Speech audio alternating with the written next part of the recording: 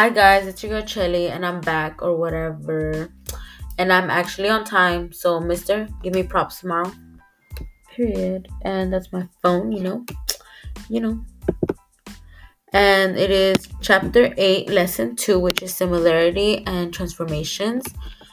And so to perform a similarity transformation, you have to do what it says for the given. In order to describe a similarity transformation, you have to find the scale factor and what transformations happened. I also learned that you find the scale factor to determine if the shapes are similar.